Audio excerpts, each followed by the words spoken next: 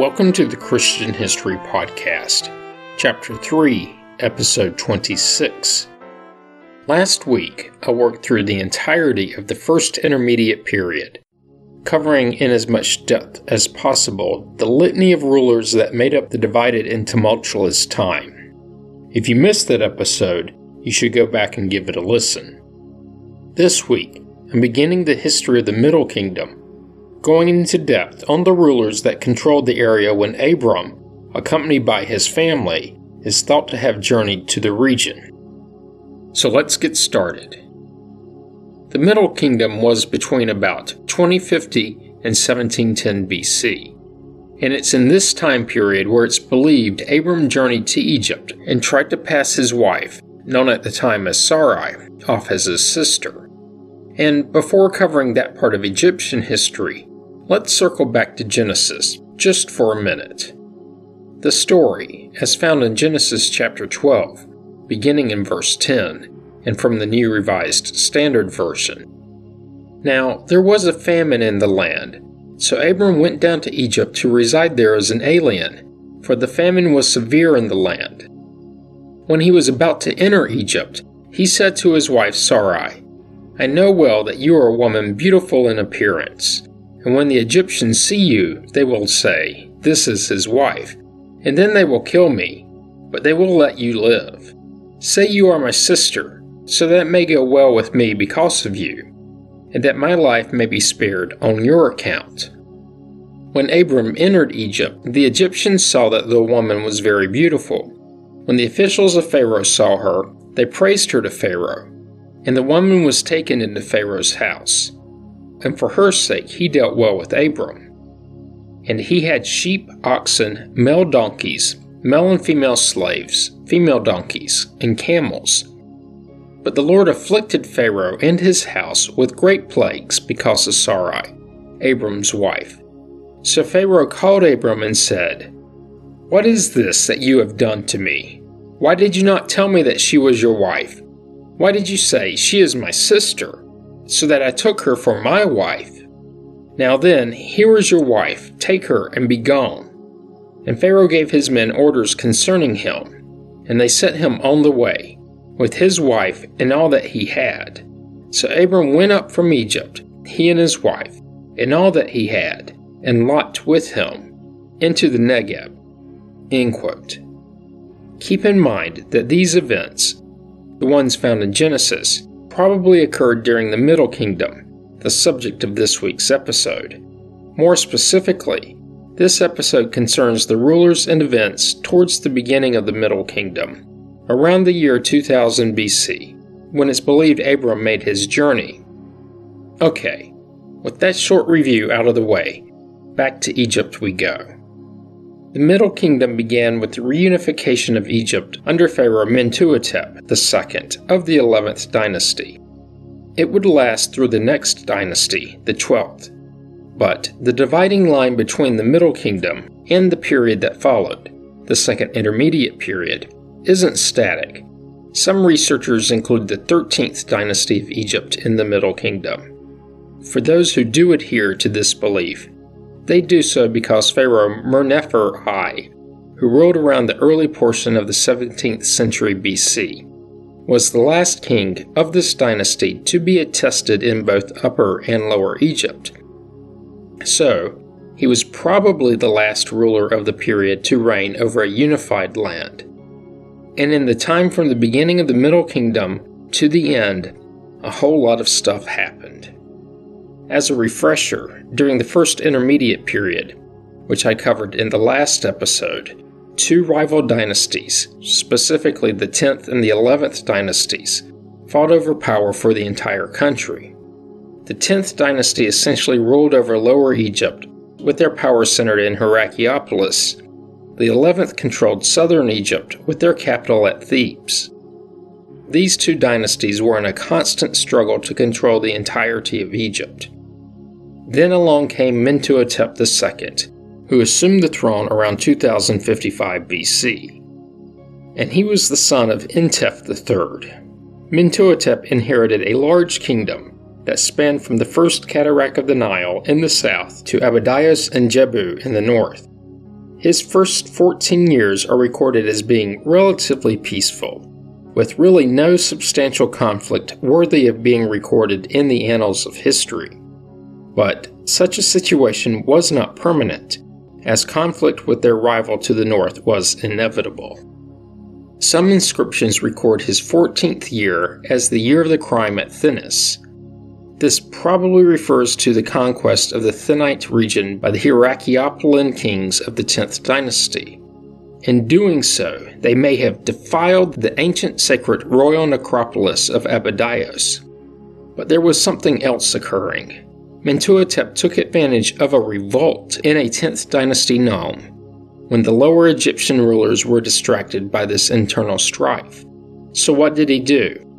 Well, he attacked the 10th's capital at Hierakonpolis, an attack that was easily successful, with the 10th's rulers toppled, maybe even executed.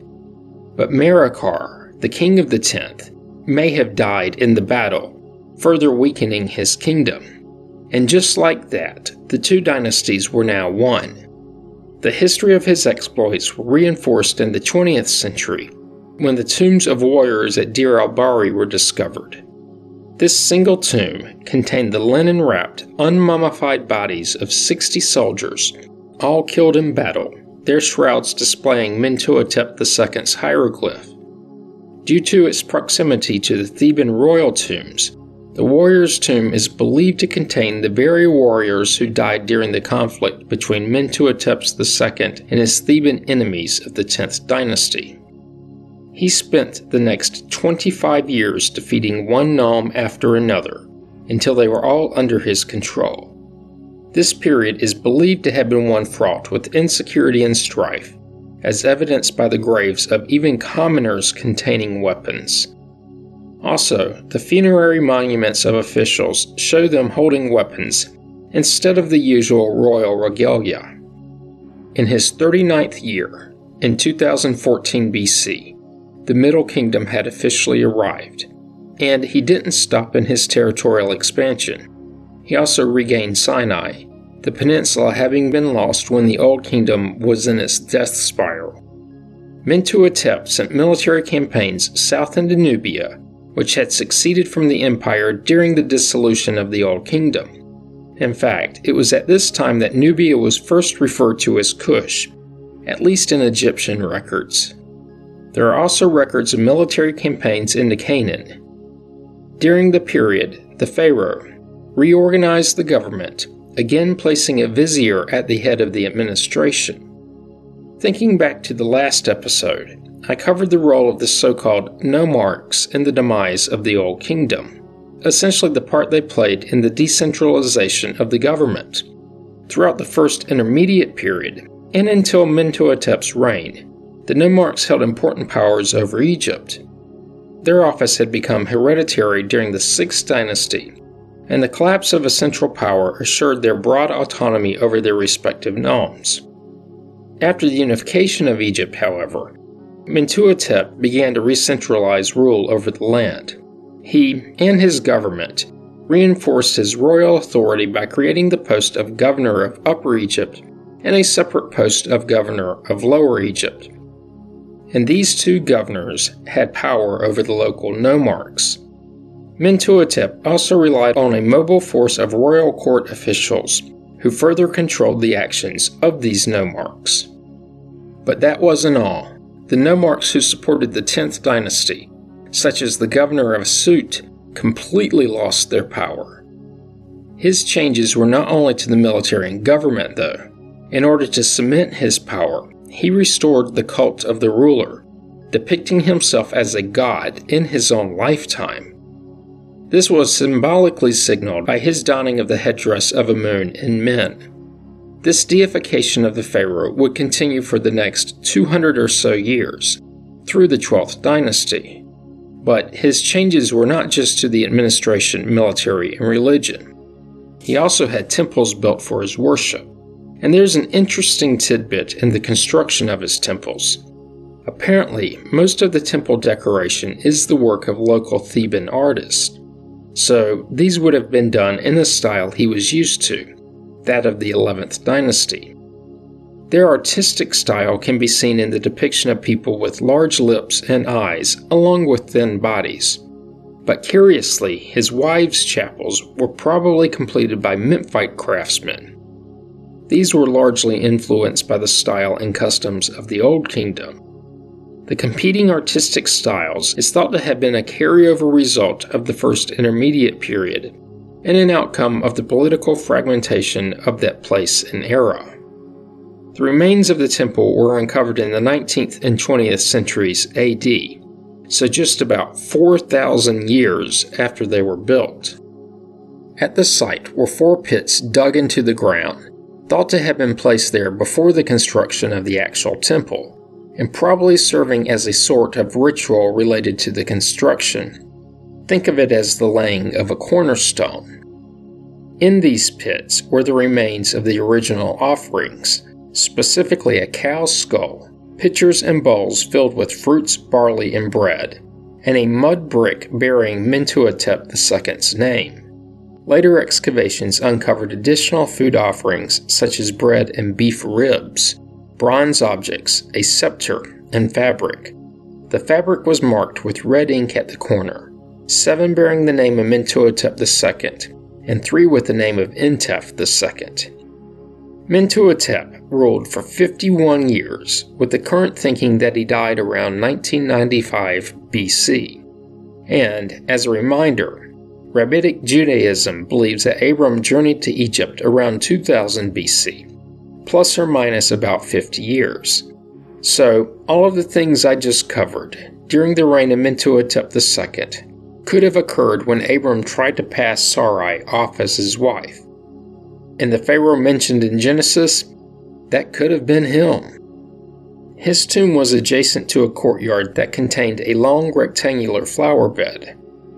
The garden also had 55 sycamore and 8 tamarisk trees planted in deep pits, all filled with soil.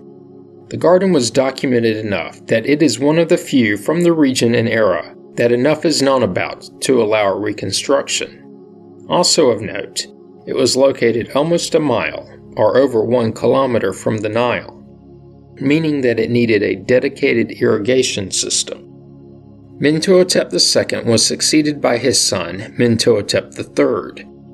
He would rule for only 12 years, but he continued the policies of his father, primarily continuing to consolidate Theban rule over all of Egypt.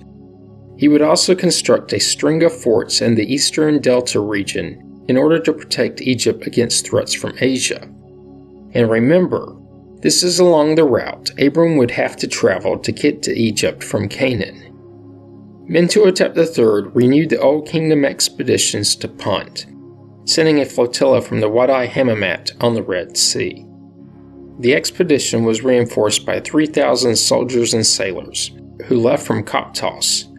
Somewhere along the way, they dug 12 wells for future expeditions and cleared the region of rebels. They returned from Punt with incense, gum, and perfumes, and stones quarried from the Wadi Hammamet. And that's about it for the third.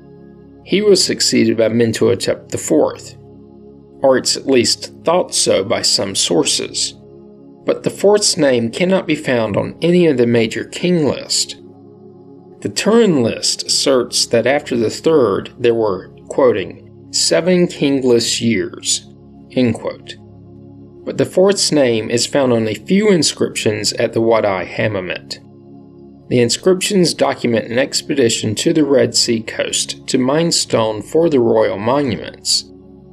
The leader of this expedition was recorded as number 4's vizier, Amenemhet, who is widely thought to be the future pharaoh Amenemhet I, the first king of the 12th dynasty. It's theorized that the fact that number 4's name is missing from the list may be due to Amenemhet being a usurper, and therefore wanting to erase his predecessor from the collective memory, which, if true, he did a pretty good job of, except for those pesky inscriptions.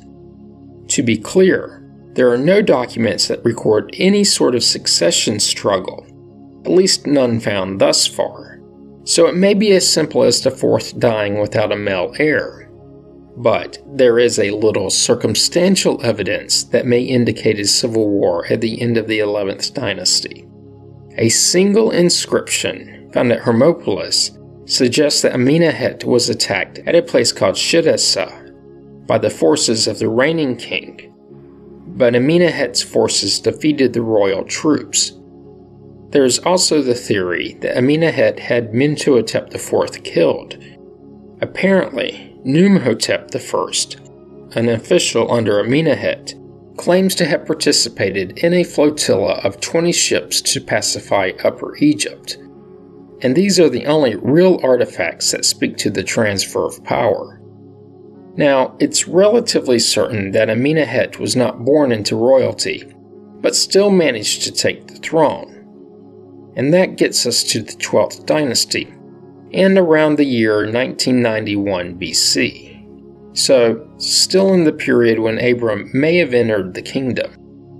Obviously, the next ruler was Amenemhet I, who ruled from 1991 to 1962 BC. Amenemhet, since he was not a royal by birth, needed to over-cement his claim to the throne. This was accomplished through their literature and architecture. More on the literature, propaganda really, in a minute. Architectural changes included a reversion to the pyramid-style complexes resembling those of the 6th dynasty rulers. He also moved the capital from Thebes to Ijawi. It's thought by some that this move was in part to protect the capital from potential outside invaders. And, to our detriment, at least in understanding more about his reign, the actual location of this city has been lost to the ravages of history. He continued the tradition restarted by a predecessor of the partial deification of the pharaoh, which aided him in promoting and increasing the power of the centralized government. He promoted himself in other ways too. Amenemhet strengthened his claim to royal and divine authority with propaganda. A writing known as the Prophecy of Nefertiti dates to about this time. It claims to be an oracle of an Old Kingdom priest who predicts a king, specifically Amenemhet I, arising from the far south of Egypt to restore the kingdom after centuries of chaos. How very convenient. He continued to rely heavily on a vizier, and also had a high steward for the day-to-day administration of the government. But he couldn't completely and immediately displace the nomarchs, so instead he embarked on a campaign of incrementalism. He never really held absolute power, at least not as was seen by his Old Kingdom predecessors. As you surely know by now, during the first intermediate period, the governors of the nomes, the nomarchs of Egypt, gained considerable power. Their post had become hereditary. And I haven't mentioned this little bit before, and it's been true throughout history, even outside of Egypt. It turns out that many of the nomarchs entered into marriage alliances with the nomarchs of neighboring nomes. But Amenemhet wasn't going to give up easily. In order to strengthen his royal power, Amenemhet required registration of land, modified nome borders, and appointed nomarchs directly when offices became vacant. Overall, though, in many cases, he acquiesced to the nomarch system, possibly to prevent a full-out rebellion, but also to cement relationships with friendly nomarchs who supported him. So, in essence, the Middle Kingdom, at least while Amenemhet was ruling, wasn't as much of a dictatorship as it was a feudal system. It was in this period that the pharaohs tended to muster a standing army. They would stand on guard against an invading neighbor while also leading expeditions to the upstream portions of the Nile or into the Sinai. The defensive forces tended to be in 3 locations: the first cataract of the Nile, in the Delta, and across the Sinai Peninsula. It appears that there were military expeditions against people in Asia, maybe from Canaan, and also against the Nubians. And there was something else he did differently. In his 20th year of rule, Amenemhet established his son, Sanuret I, as his co-regent. This was, as far as we know so far, the first time such a system would be used in ancient Egypt. And it wasn't the last. In doing so, he established a practice which would be used repeatedly throughout the Middle Kingdom and even again in the New Kingdom. It was a bit revolutionary, and it served to ensure a smoother transition. Probably the most interesting part about his reign is how he met his demise. What we know about it is from a literary work of the era, and before I quote it, a little context concerning the first-person nature of the account. His son and co-regent, Sanuret I, was away on a military campaign, and the actual contemporary literature reads, quoting, "Now His Majesty has sent an army into the land of the Tejmu, which means the Libyans, his eldest son as the captain thereof, the goodly god Senusret. He had been sent to smite the foreign countries, and to take prisoner the dwellers in the Tejnu land. And now indeed he was returning, and had carried off living prisoners of the Tejnu, and all kinds of cattle, limitless." End quote. At some point, the crown prince apparently has a dream where his father recounted how he died. From the work, quoting, "It was after supper, when night had fallen, and I had spent an hour of happiness. I was asleep upon my bed, having become weary, and my heart had begun to follow sleep. When weapons of my counsel were wielded, I had become like a snake of the necropolis. As I came to, I awoke to fighting, and found that it was an attack of the bodyguard. If I had quickly taken weapons in my hand, I would have made the wretches retreat with a charge. But there was none mighty in the night, none who can fight alone. No success will come without a helper. Look, my injury happened while I was without you, when the entourage had not yet heard that I would hand over to you, when I had not yet sat with you, that I might take counsels for you, for I did not plan it.